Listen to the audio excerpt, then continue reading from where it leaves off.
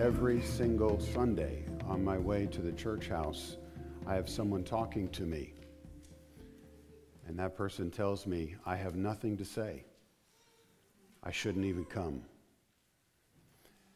And it's a battle. But here I am. May God help me.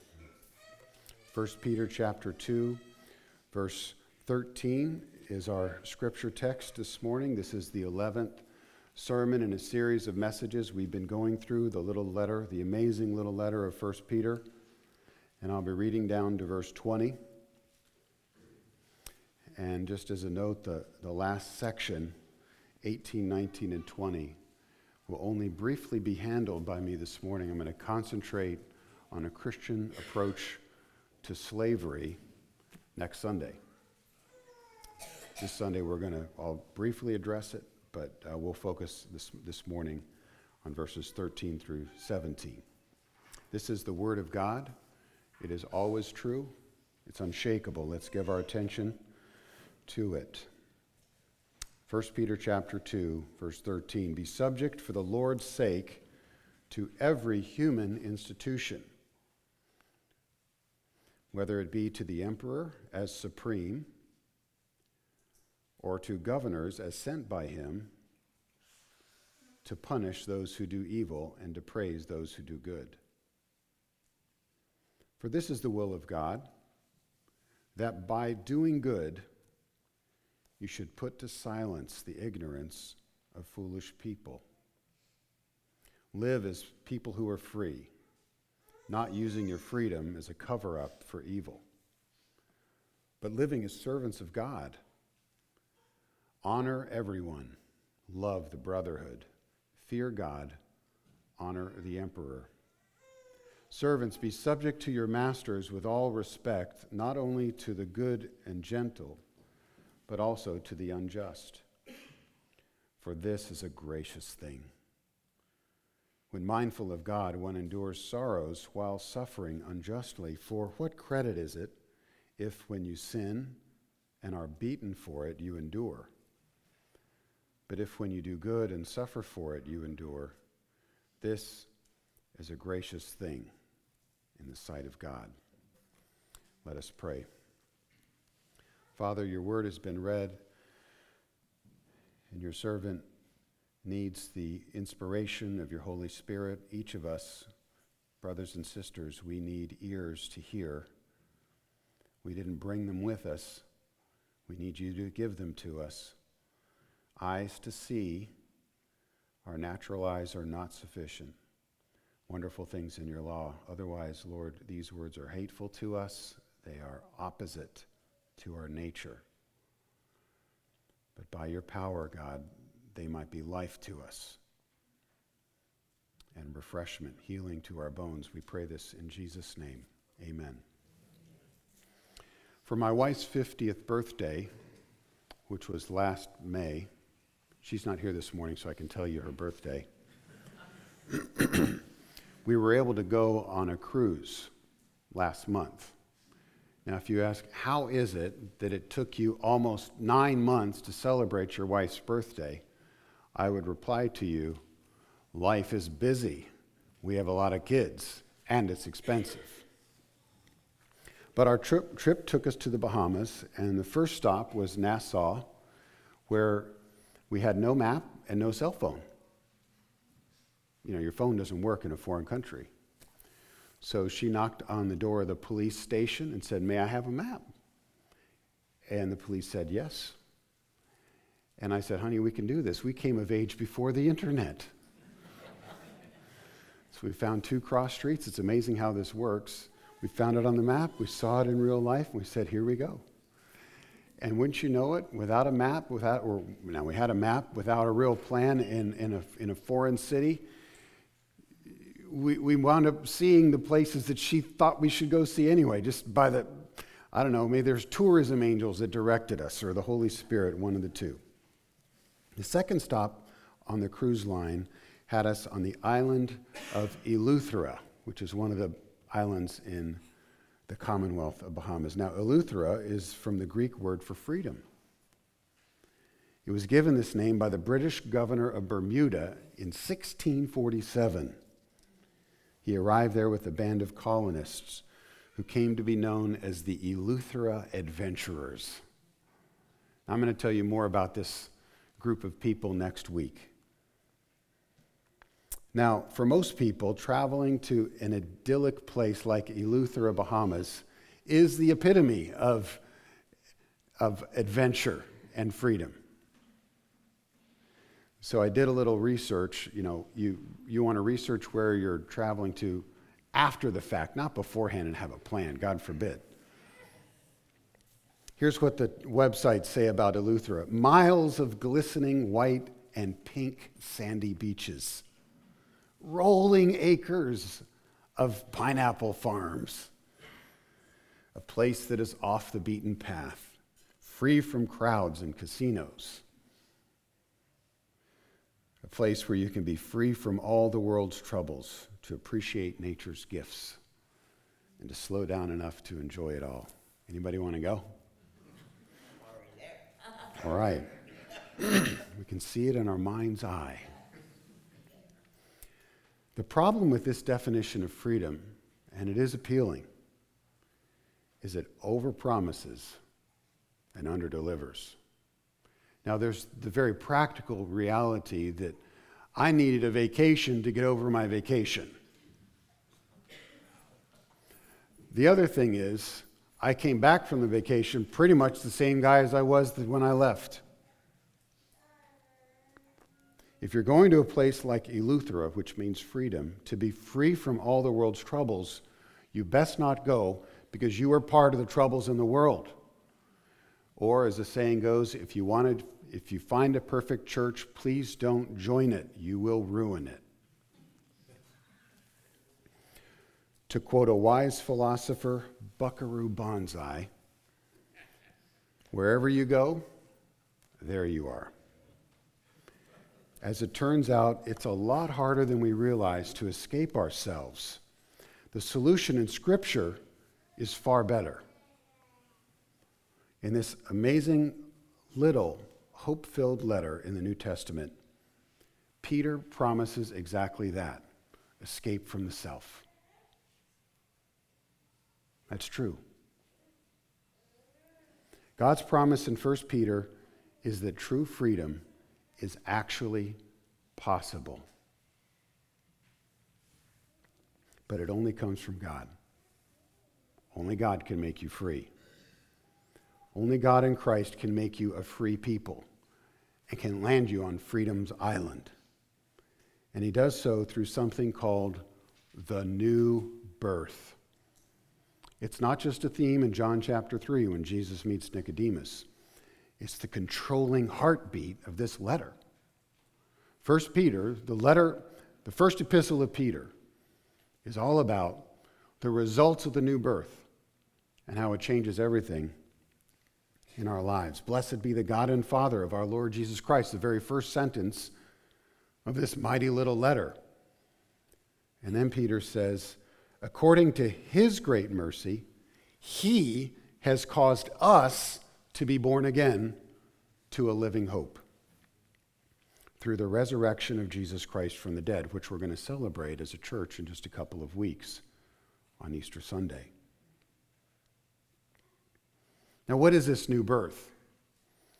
The new birth is a transition from one phase of human existence to another. It's overseen by God as kind of a strange combination of mother and midwife, where Almighty God, the Father, through Jesus Christ the Son, in the power of the Holy Spirit, effects a transition from a realm of existence that is subject to death and slavery to one which is characterized by freedom. But leaving my island analogy aside, it's not a destination that you can travel to. It's more like a way of life, a kind of existence that's deep. There's a connection you have to a frame of thinking and measuring the world that is shattered in the new birth. And what results is a new mode of existence, a new frame of thinking, a new mindset, a new man, the scriptures say, that brings with it a whole new orientation, a new identity.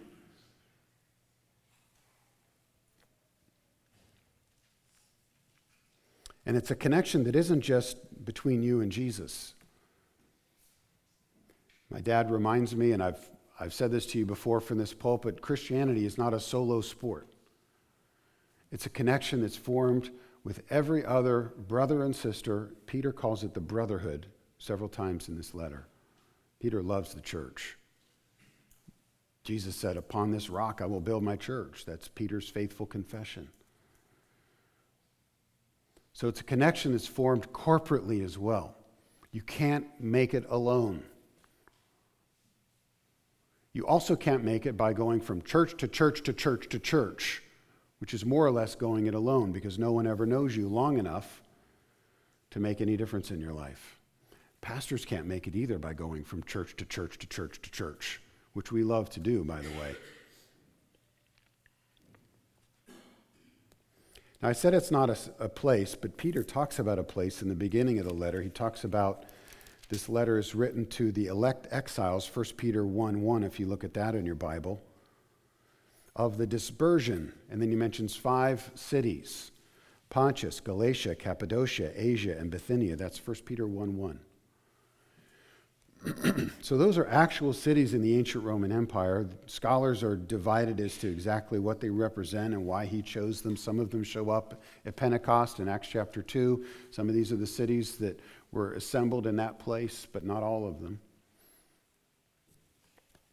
The key word, though, is dispersion. Dispersion is a geographic reference from the Old Testament. You need to read your Old Testament in order to understand the New Testament.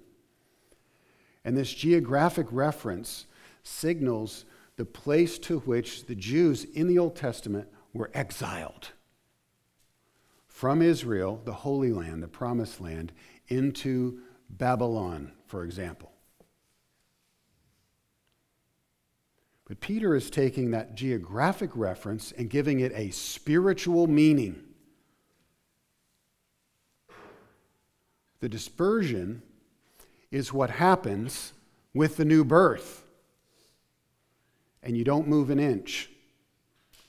You go with a prayer, with faith, from being at home in the world to being in exile and in dispersion. Your address might not change. But all of a sudden, what was home is now a foreign land. And what was strange, heaven, God, the things of God and the people of God, is now family and your final destination.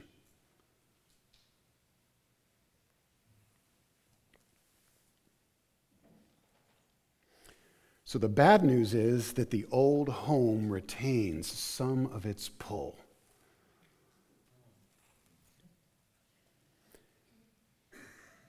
The appeal, think of the appeal of your mother's cooking. It's hard to give that up. Your old relationships, the jokes, the inside conversations, the places you'd hang out, the things that you do, the memories that you formed, the things that you went through, men and women who were by your side. That's hard to give up.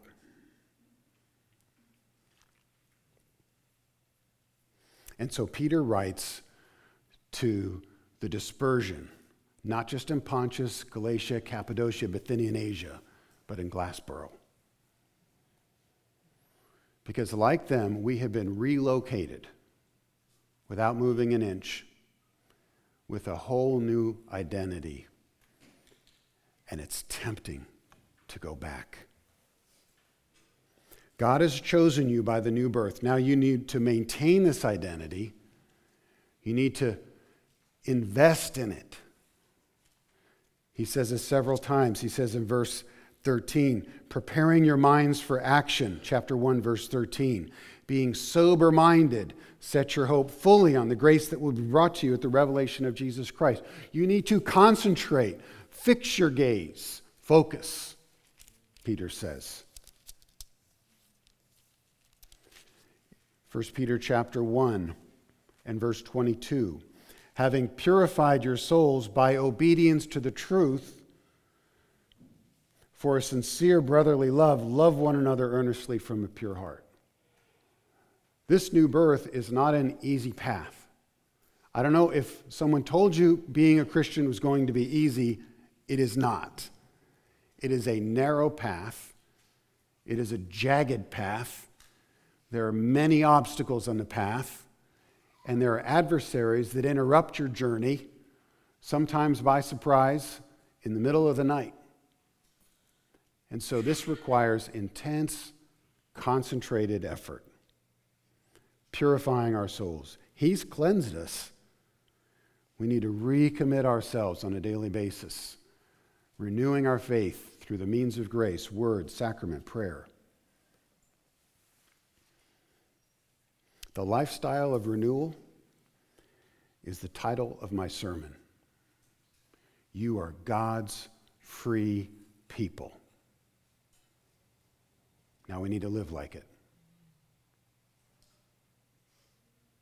As God's free people, we need to live free.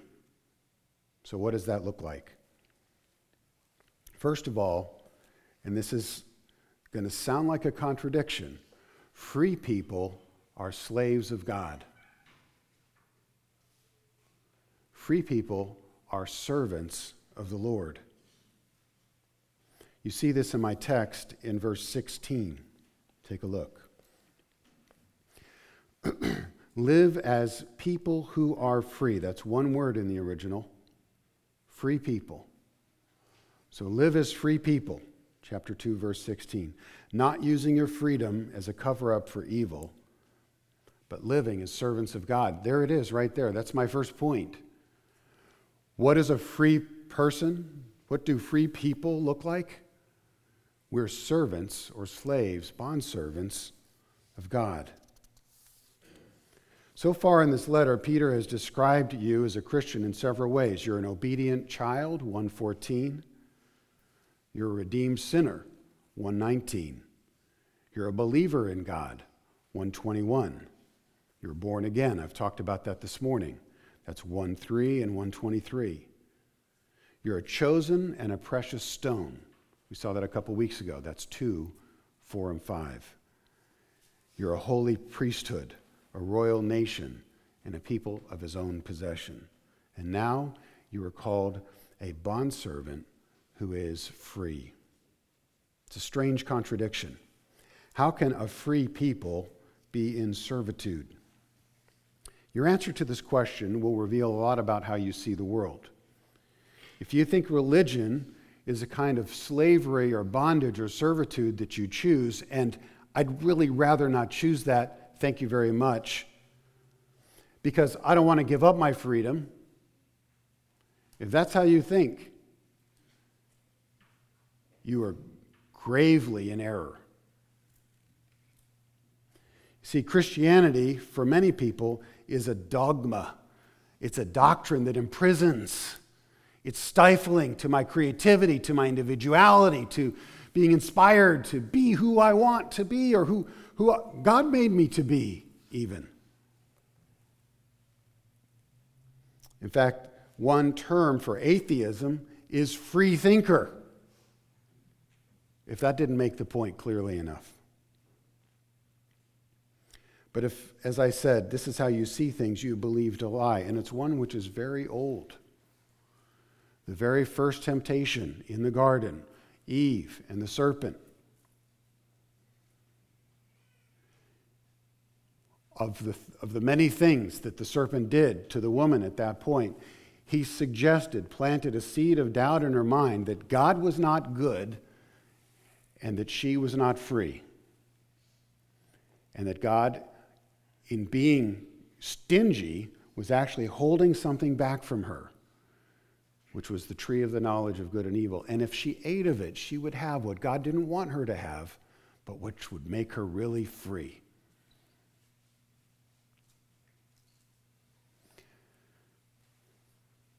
That's actually the explicit teaching of the Mormon Church. They so reinterpret that temptation. Just a little note as you think about some of the religions that are out there. But the truth is that that's presented as a temptation to sin. God didn't want Eve, he wasn't keeping her back from something. He wanted her to stay a creature instead of trying to climb the ladder to become the creator. He wanted her to do where she would thrive the most, which is as a creature made in the image of God, thriving under the guidance and goodness of God, according to the commands of God. So we have really a parting of the ways. Either you believe freedom is defined by being far from God and defining your own reality for yourself, and that takes 100 different versions and forms in society today. Or you believe what Scripture teaches, which is freedom is defined by following God and being his servant and being in service to the Lord, being a slave of God. There's a famous British saying, maybe you've heard of it, "The king is dead, long live the king." This is kind of cool if you're an Anglophile or you're into like the British monarchy and stuff like this. Sort of a cool saying, you know, if you like to watch shows with knights and dragons, castles. But there's a truth that it contains that we need to pay attention to this morning. There's never a time when there is no king.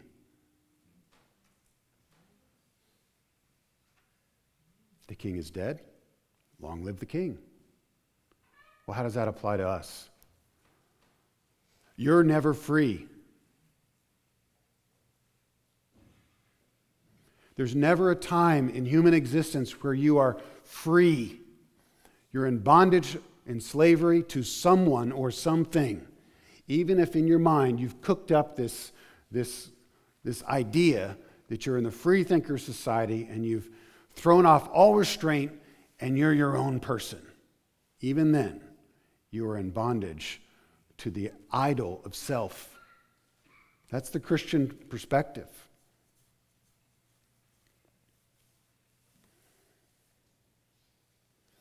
So if one master or overlord in your life passes away, lordship does not pass away. We're just looking for the new king. We're looking for the new ruler. You're never free from obligation to authority. You're either under God's authority and are his servant, or you're in bondage to some other king or lord, no matter how beautiful or appealing that lord may appear. And we want to take a little bit of a closer look at this in Paul's letter to the Romans. So please turn to Romans 6.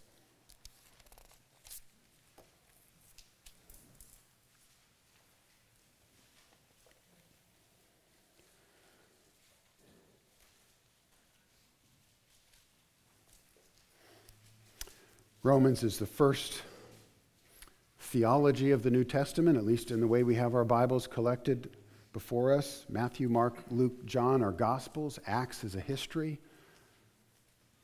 describing the early church. And then we have Romans, this mighty statement of gospel truth. And in verse 16 of chapter 6, we read this: "Do you not know that if you present yourselves to anyone as obedient slaves, you are slaves of the one whom you obey?" Now it's a parable, so then he explains either of sin, which leads to death, or of obedience, which leads to righteousness and life. So there we have it. Paul says there's never a moment in human existence where slavery is not the defining paradigm for you.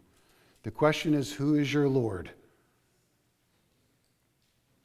You know, there's a way to share the gospel with someone who's a seeker or curious or maybe a skeptic, and you ask them, do you want to make Jesus the Lord of your life? Who's on the throne of your heart? And sometimes the picture is portrayed as an empty throne. But the throne is never empty. The question is, who's on it? Is it Jesus Christ, the King of Kings and Lord of Lords, on that throne, who all power in heaven and earth has been given to me because he broke the chains of death and rose from the dead on the third day, ascended into heavenly places, our great high priest passing through the heavens, seated now on a throne of grace, accessible to all?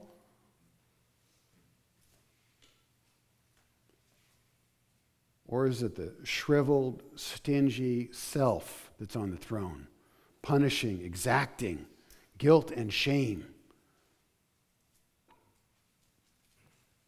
That's it. Those are the only two choices. I'd commend Romans 6 to you as a further study perhaps this afternoon, if you want to go a little deeper into what we're talking about this morning. Back to our text in 1 Peter 2, my point is that God's free people are servants of God. We're servants. That's been my point. I've been emphasizing this. We see it in verse 16. Live as servants or slaves of God. Look at verse 13 of our text.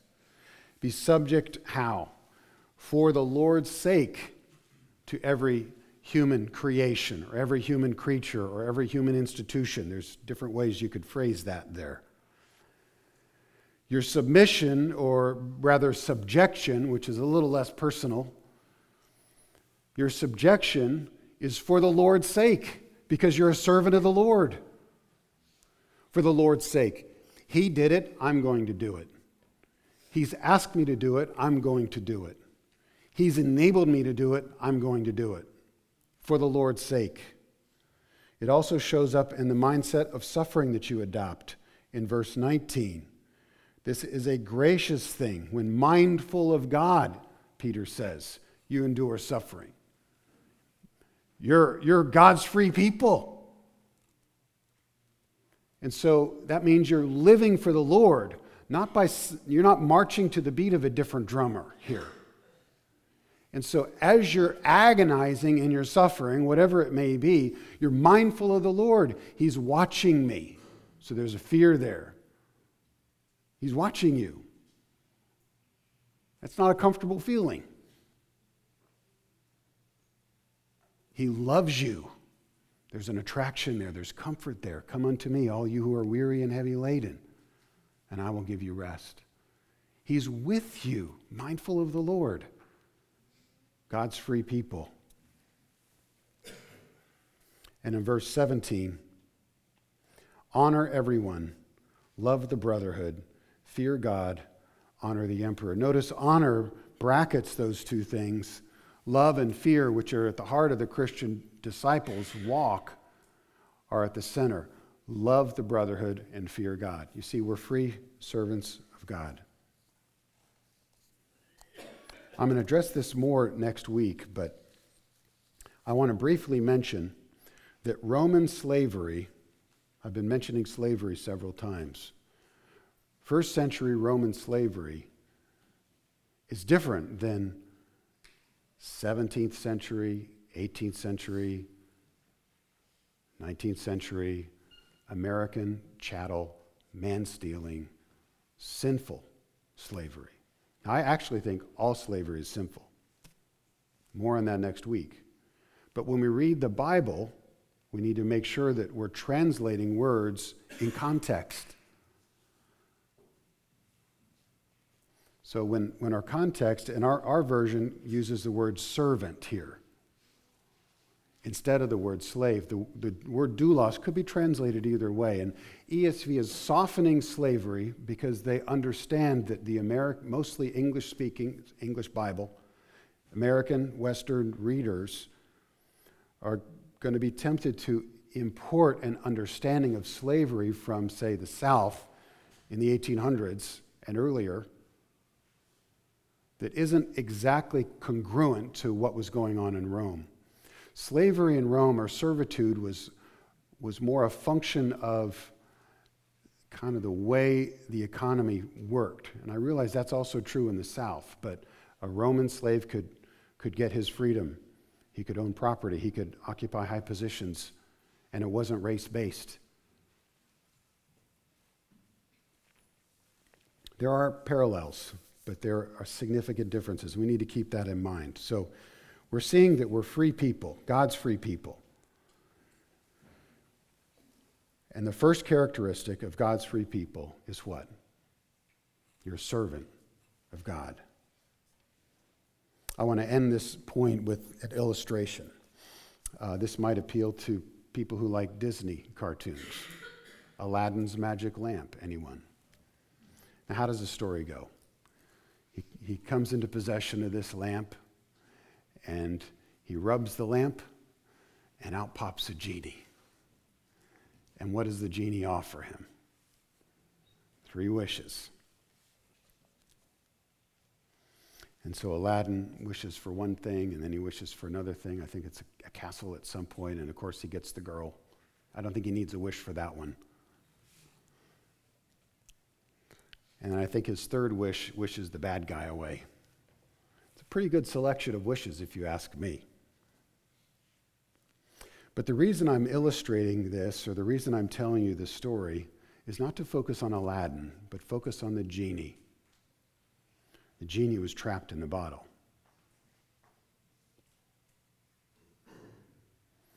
And Aladdin was the instrument of the genie's freedom. And with a simple rub by that boy, the genie was free. Well, how did you come to your freedom? You've been trapped in a tiny little space, and you thought it was freeing in there, but it was actually quite cramped, and it was killing you. And your Aladdin didn't just rub the lamp. He shed his precious blood for your sins. You see, you deserve to be under the sentence of death. He took that upon himself. It's as if Aladdin went into the lamp and stayed there. And not just for your sins, but for the sins of all of God's people. And so you now have been set free from one bondage to another, from the bondage of the lamp to the bondage of someone far greater than Aladdin, someone who loves you and isn't asking you to fulfill his wishes, but he is giving you his entire world. And you're riding like kings and queens over the earth, which belongs to you.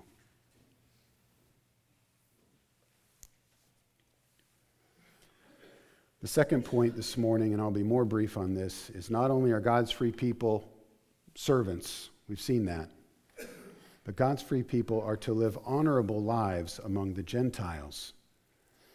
And much of this passage is taken up with describing that kind of life in some very specific ways. But to get a picture here, you need to rewind back one verse to verse 12 of chapter 2. Take a look. Keep your conduct, that's the key word here, among the Gentiles honorable. And everything else in this, actually, not only this chapter, but the next chapter, flows from chapter 2, verse 12. It's called a heading verse. So 2:12 gives you the program for everything else that follows in the rest of chapter 2. You talk about the emperor and the governor and slaves and their masters. And in chapter 3, husbands and wives, wives and husbands, and in the body of Christ.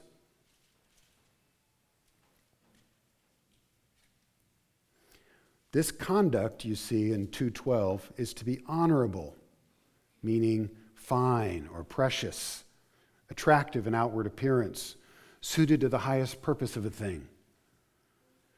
God is calling you to the highest level of behavior.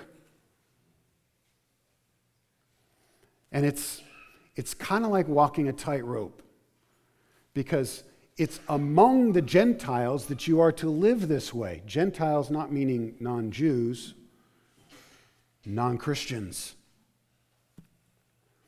All who don't believe that Jesus is the Son of God. You're to walk this tightrope, this life, that they might see as honorable. Likely they won't. But you're to try. Christianity is not hidden under a bushel. No. Jesus said, "Let your light so shine before men that they can see your good works." We are not a retreatist, escapist religion. We are a marketplace in the neighborhood, downtown faith. We're a billboard faith, and we're it together. So we're to conduct ourselves together as the brotherhood in a way that is at the highest standard of human existence. We are to be the best specimens of humanity. And many will see that and be angry because they are actively, with buckets, throwing overboard all of the treasures of God that He has given to them in their lives. Some will notice and they'll say, "Wow, I had no idea that's what it meant to be a Christian." Sometimes I've asked people, I said, "Do you actually know enough people that don't know Jesus?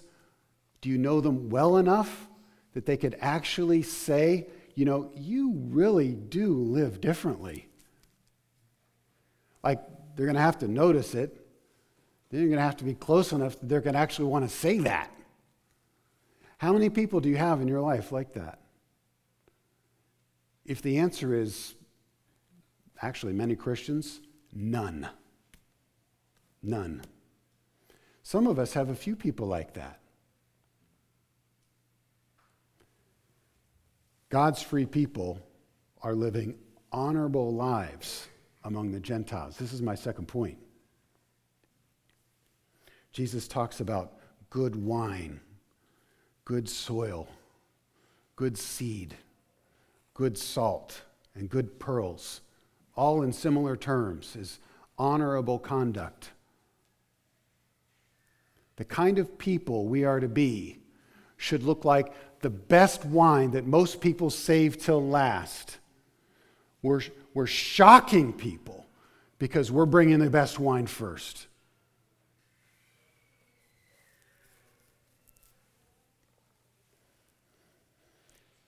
As I said, this way of life will not always bring praise from unbelieving people around you, especially when your new way of life undermines their old way of life, and especially if they know you. A prophet is honored everywhere he goes, except at home. And there's a big tendency here where you're starting to get some traction in your Christian life. Okay, this is for teenagers, particularly as you go away to college. If you go away to college or to your job, a trade or whatever, and you come back home, all of a sudden, you fall back into the same habits. You think, I thought I was starting to get some traction in my faith. What happened?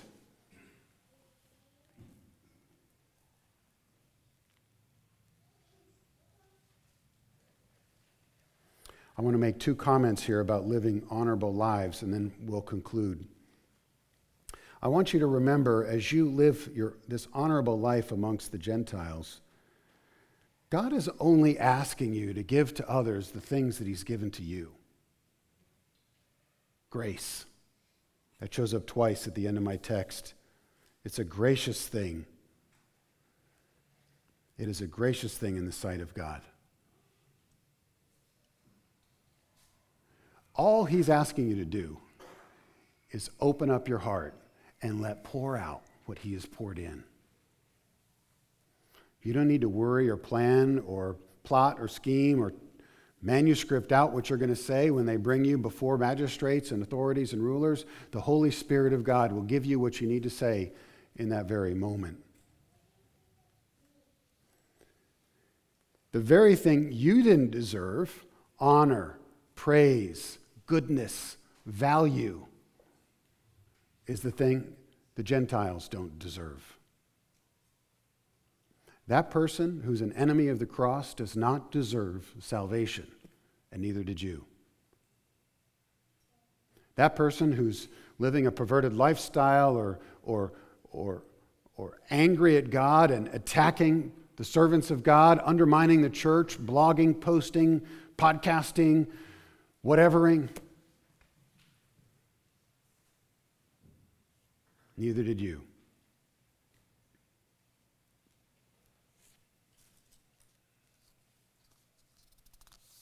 But I think the thing that always catches people's eye is freedom. I love the story in the Gospels when asked about tax. Jesus, if there's anywhere where Jesus is laughing in the Gospels, it's here. Does your teacher not pay the tax? Matthew 17. He said, yes. And when he came into the house, Jesus spoke to him, Peter, first. What do you think, Simon? From whom did the kings of the earth take toll or tax? From their sons or from others? He said, from others. Jesus said to him, then the sons are free. But I don't want to offend them.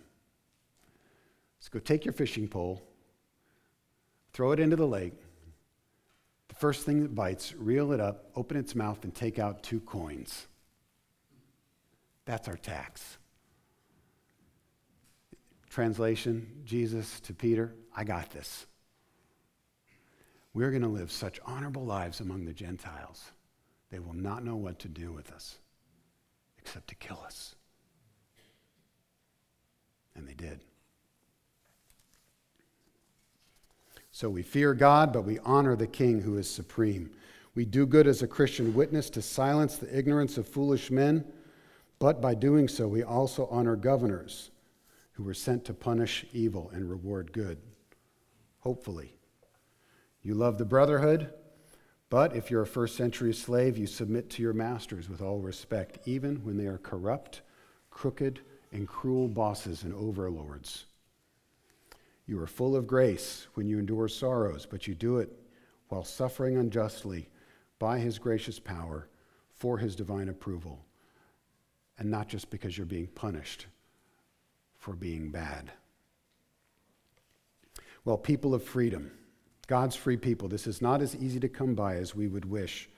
In fact, we've seen this morning that there is no real freedom, not in any sense that most Americans would imagine. On the contrary, the king is dead. Long live the king. Here comes the new boss, same as the old boss. We're always serving someone. There is no third choice. I know that every one of you would benefit from a trip to the Bahamas. I'm not against vacations. The pace of life, the tranquil setting can be refreshing, but it is still a place, because it's on planet Earth, where sin reigns in the hearts of men. Now, I mentioned the island of Eleuthera in my opening comments. There was a period in Eleuthera's history where it was known as a haunt of pirates. You gotta love a good pirate story to land the sermon. So pirates and their cousins engaged in something called wrecking. They tried to wreck the ships and steal the cargo. Lives were lost, obviously, but that was their business. And in order to do this, the pirates would set up false lights on the coast as if it were a lighthouse, except they'd mount the light on the back of a donkey. And so ship's captains and the navigators would see the light, which is not a lighthouse at all, but it's a lantern mounted on the back of a donkey, and they'd steer towards it, and then the ship would run aground on a reef or a shoal. Setting your ship's navigation lights of freedom on a Caribbean island or any other human destination or goal will ultimately end in disaster. You will shipwreck your life. You are not free. You are headed for the rocks. And Jesus is telling you this morning, I am the only one who can give you freedom, because I'm the only one who shed his precious blood, which is more precious than gold, for your sins. I'm the only one. If you're living as a servant of God, on the other hand, and his word is a lamp to your feet and a light to your path, no matter how shaky your life may seem right now, you will find the harbor. He will bring you safely home. And on the day of his return, even though you've had trouble in this life, in the life to come, you will finally have freedom. Amen. Let's pray. Father in heaven, we thank you for your holy word. We thank you that you love your church and you speak to us just where we need it. So we're asking that the word which has been preached will be brought home to each and every one of our hearts. In particular, I pray if there's someone who does not yet believe, who's still wavering with questions or uncertainty, I pray that that man or woman, boy or girl would right now pray with me. Jesus, I am tired of being a slave to my sin. I want to be free, and you're the only one who can do it. For if the Son of Man sets you free, only then are you truly free. So Lord, give freedom to that sinner and to the one who is struggling this morning, to the person who is finding himself continually going back and back again to his or her sin, whether it be mental anxiety or some addiction or some other thing. I pray, Lord, that you would visit your church with new and fresh spiritual power. Do not leave us, Lord, but be with us. We ask it in Jesus' name. Amen. Thank you for listening to the Mercy Hill Sermon Podcast. If you'd like to learn more about us, please visit our website at www.mercyhillnj.org. We meet every Sunday at 10 a.m. at the church house located at 300 University Boulevard in Glassboro, off of Harvard Avenue, adjacent to the J. Harvey Rogers School and near Rowan University. We'd love for you to join us.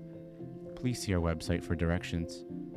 Thank you again for listening to the Mercy Hill Sermon Podcast.